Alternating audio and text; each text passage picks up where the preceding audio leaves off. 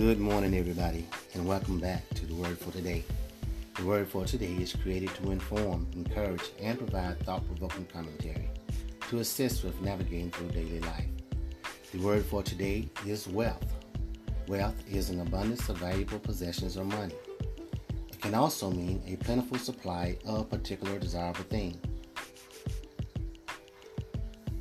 As we celebrated Mother's Day on yesterday, I read a lot of expressions of love from family members and friends to their mothers on Facebook.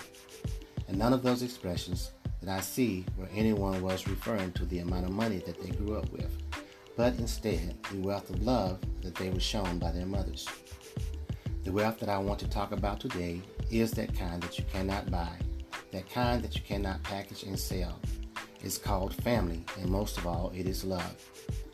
I know some of you are like me, didn't know that you were poor because somehow you always had what you needed: a roof over your head, clothes on your back, and food to eat, and a lot of love.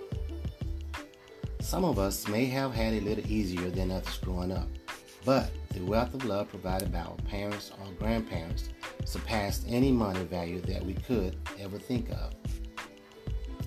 I have played the lottery, and wealth has eluded me. I have bet on horses, and wealth has eluded me. I have played many games of chance, yet wealth has eluded me. I have sat on the front porch of an old house not knowing what I was going to eat, but the wealth of love provided by my grandmother sustained me, even if in most cases it had something to do with peas or beans. I have started the school year with the previous year's jeans, but the wealth of love provided by my mom sustained me. I have cried because I could not go when everyone else was going, and I did not have the money. But the wealth of love provided by my mom sustained me. You see, I am wealthy. I am rich with something that cannot be bought or packaged and sold. The wealth of love from some wonderful people throughout my life. Although in my latter years I have been blessed that I don't need anything, not so much as rich or wealthy monetarily, but I am blessed. Philippians 4:12 says, I know what it is to be in need, and I know what it is to have plenty. I have learned the secret of being content in any and every situation, whether well-fed or hungry, whether living in plenty or in want.